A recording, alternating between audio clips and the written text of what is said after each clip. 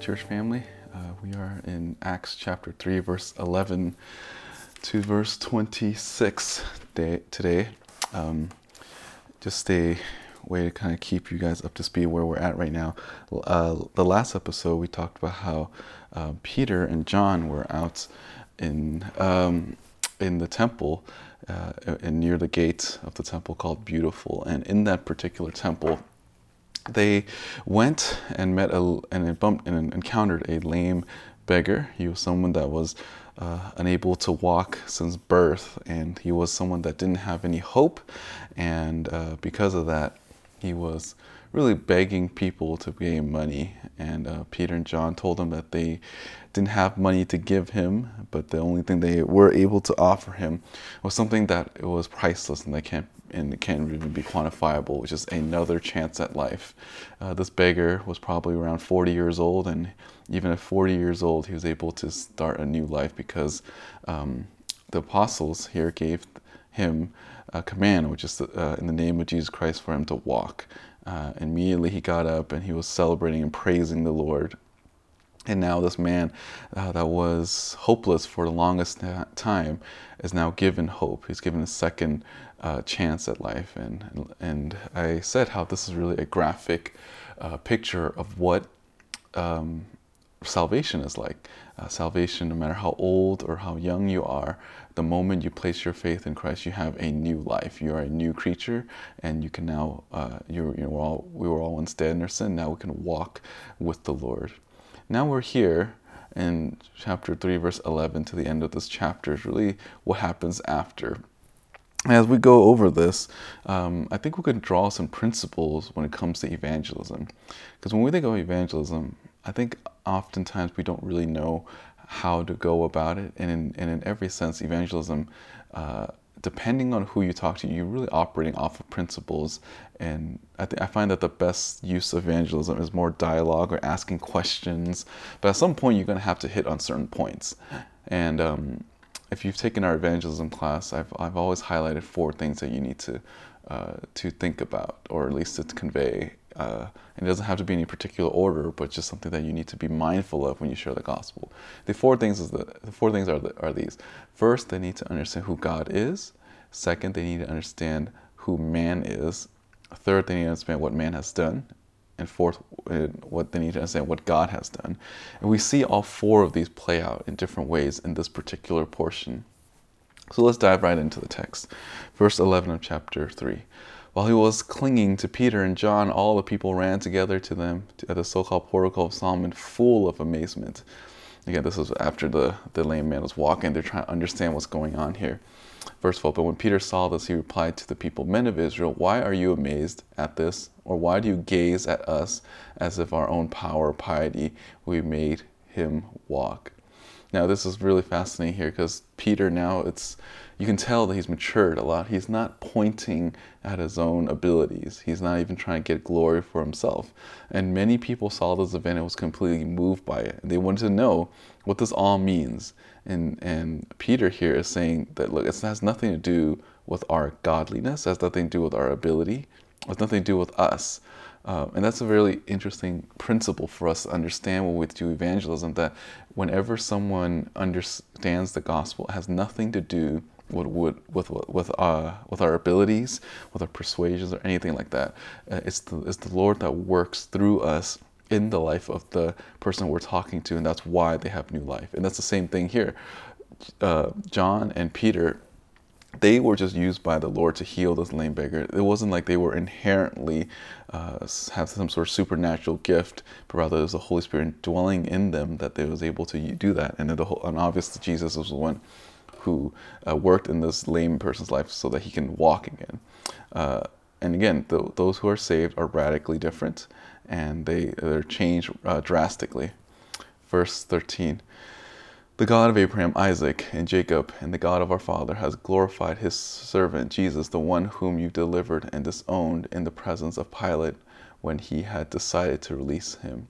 But you disowned the holy and righteous one and asked for murder to be granted to you, but put to death the Prince of Life, the one who God had raised from the dead, a fact to which we are witnesses. So here you can see, even in this little portion, he talks about who God is, which is He is the holy and righteous one, that they're the one who rejected, and that's sin. And then what they've done is that they delivered him over to be killed. And it says here they disowned. So there's this, what Peter and John are trying to get at with them is that they were responsible for this. They are responsible for what they have done. How they've offended the Lord, how they delivered him over, how they chose a murder over the author of life. Well, you see the strange paradox, and I think it's funny because then these people here were in that crowd. Remember in the Gospels when Jesus was standing next to Barabbas and they're saying, crucify him, crucify him. These were the same people there crying out that Pilate crucified Jesus, and that if you choose Jesus, that you're no friend of Caesar. So it was this, mock trial that was trying to use political means to get Jesus to be crucified, because they didn't want to have anything to do with the Messiah. And it even says that he rose from the grave, and they're all witnesses to this. So again, there's this sense in which he's pointing at the work of Jesus Christ and who he is, and he continues the work of in this gospel message here. Verse 16, and on the basis of faith in his name, it is the name of Jesus which has strengthened the man whom you see and know. And the faith which comes through him has given him this perfect health in the presence of you all.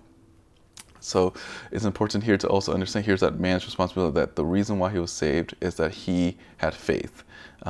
There is a sense when you're calling people to repentance that they need to understand the urgency of their sin, and the only way for them to be made right is with God. It has nothing to do with what they are able to do, but it's only faith in the one who is able to save. And then he continues on.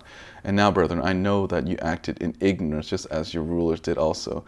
But the things which God has announced before by the mouth of all the prophets, that his Christ would suffer, he has thus fulfilled. So he's, Peter and John understand their audience, and they're trying to make them realize that what they've done, they don't really understand that they were part of God's divine plan, but they also understand that this was all written in Scripture, that these were the things that was fulfilled. So this means that someone can understand Scripture, have an intellectual knowledge of Scripture without actually understanding how that impacts their own life, which is so much of what our world is today. They can kind of recite Scripture. Even non-believers can recite Scripture, understand what Scripture is, but they don't see how that's relevant to themselves. And that's what Peter and John do. They're trying to make that connection, saying, no, you are the one that rejected Christ, and that was all part of God's divine plan, but you're still responsible for those things.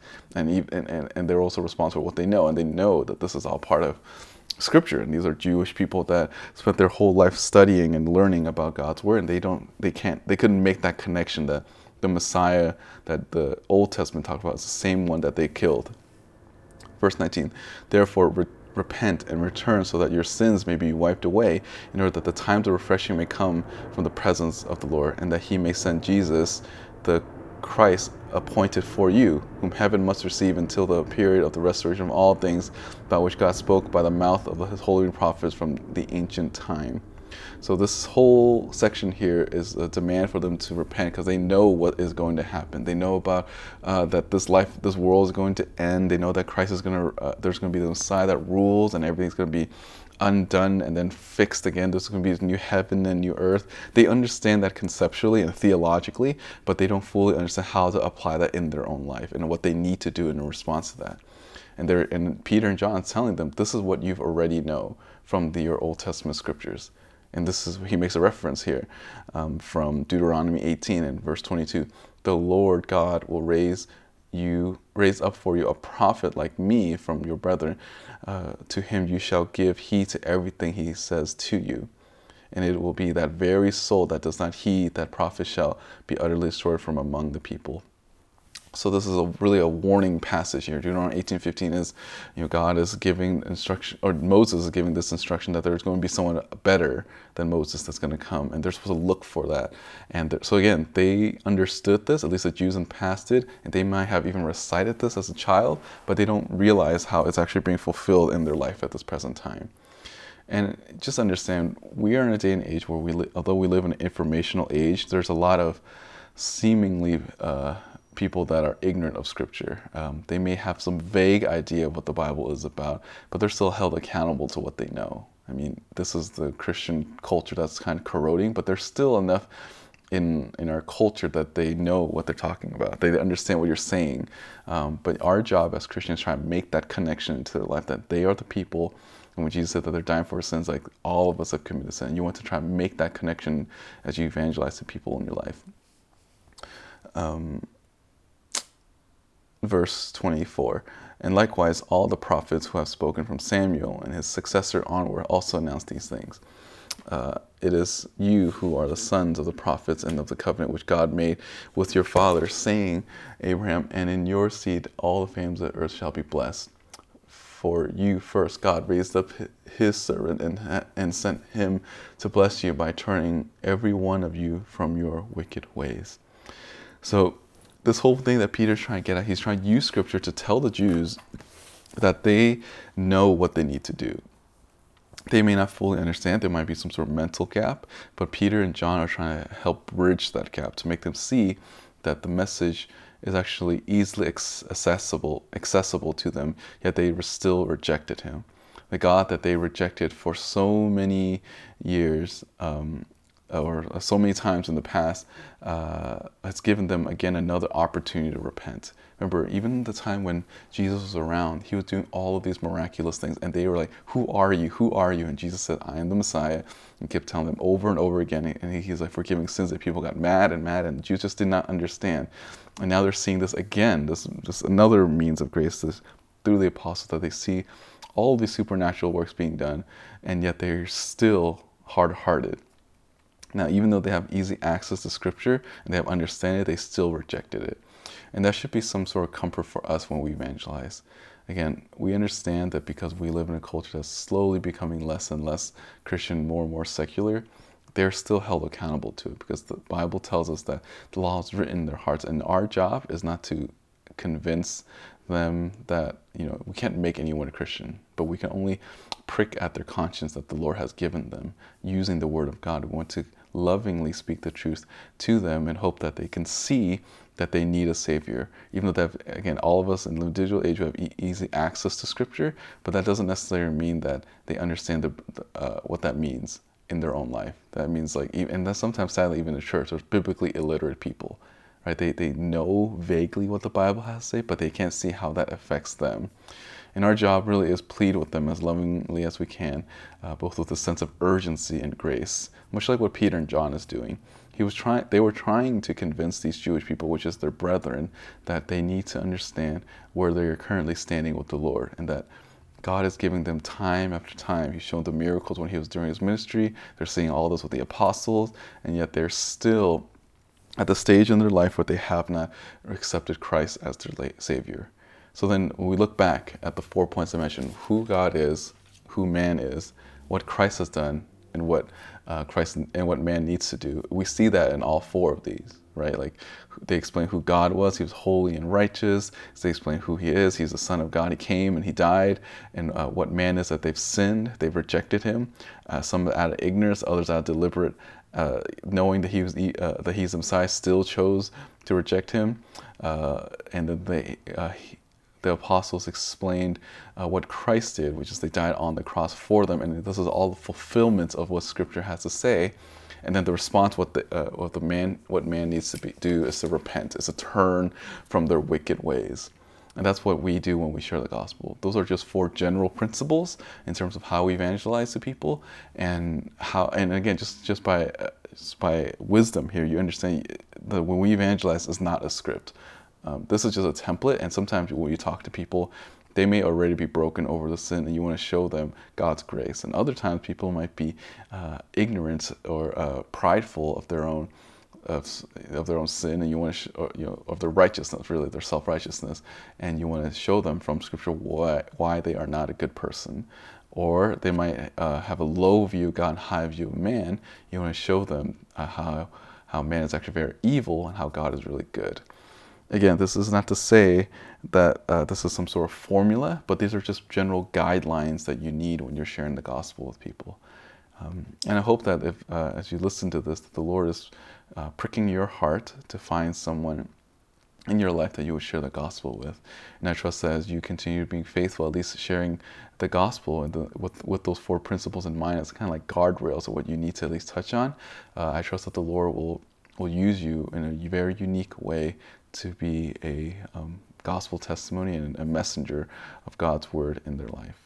I hope that this is helpful in your study through the book of Acts. Pray that Lord will use this for His own purposes. Thanks for listening. Take care and have a great day.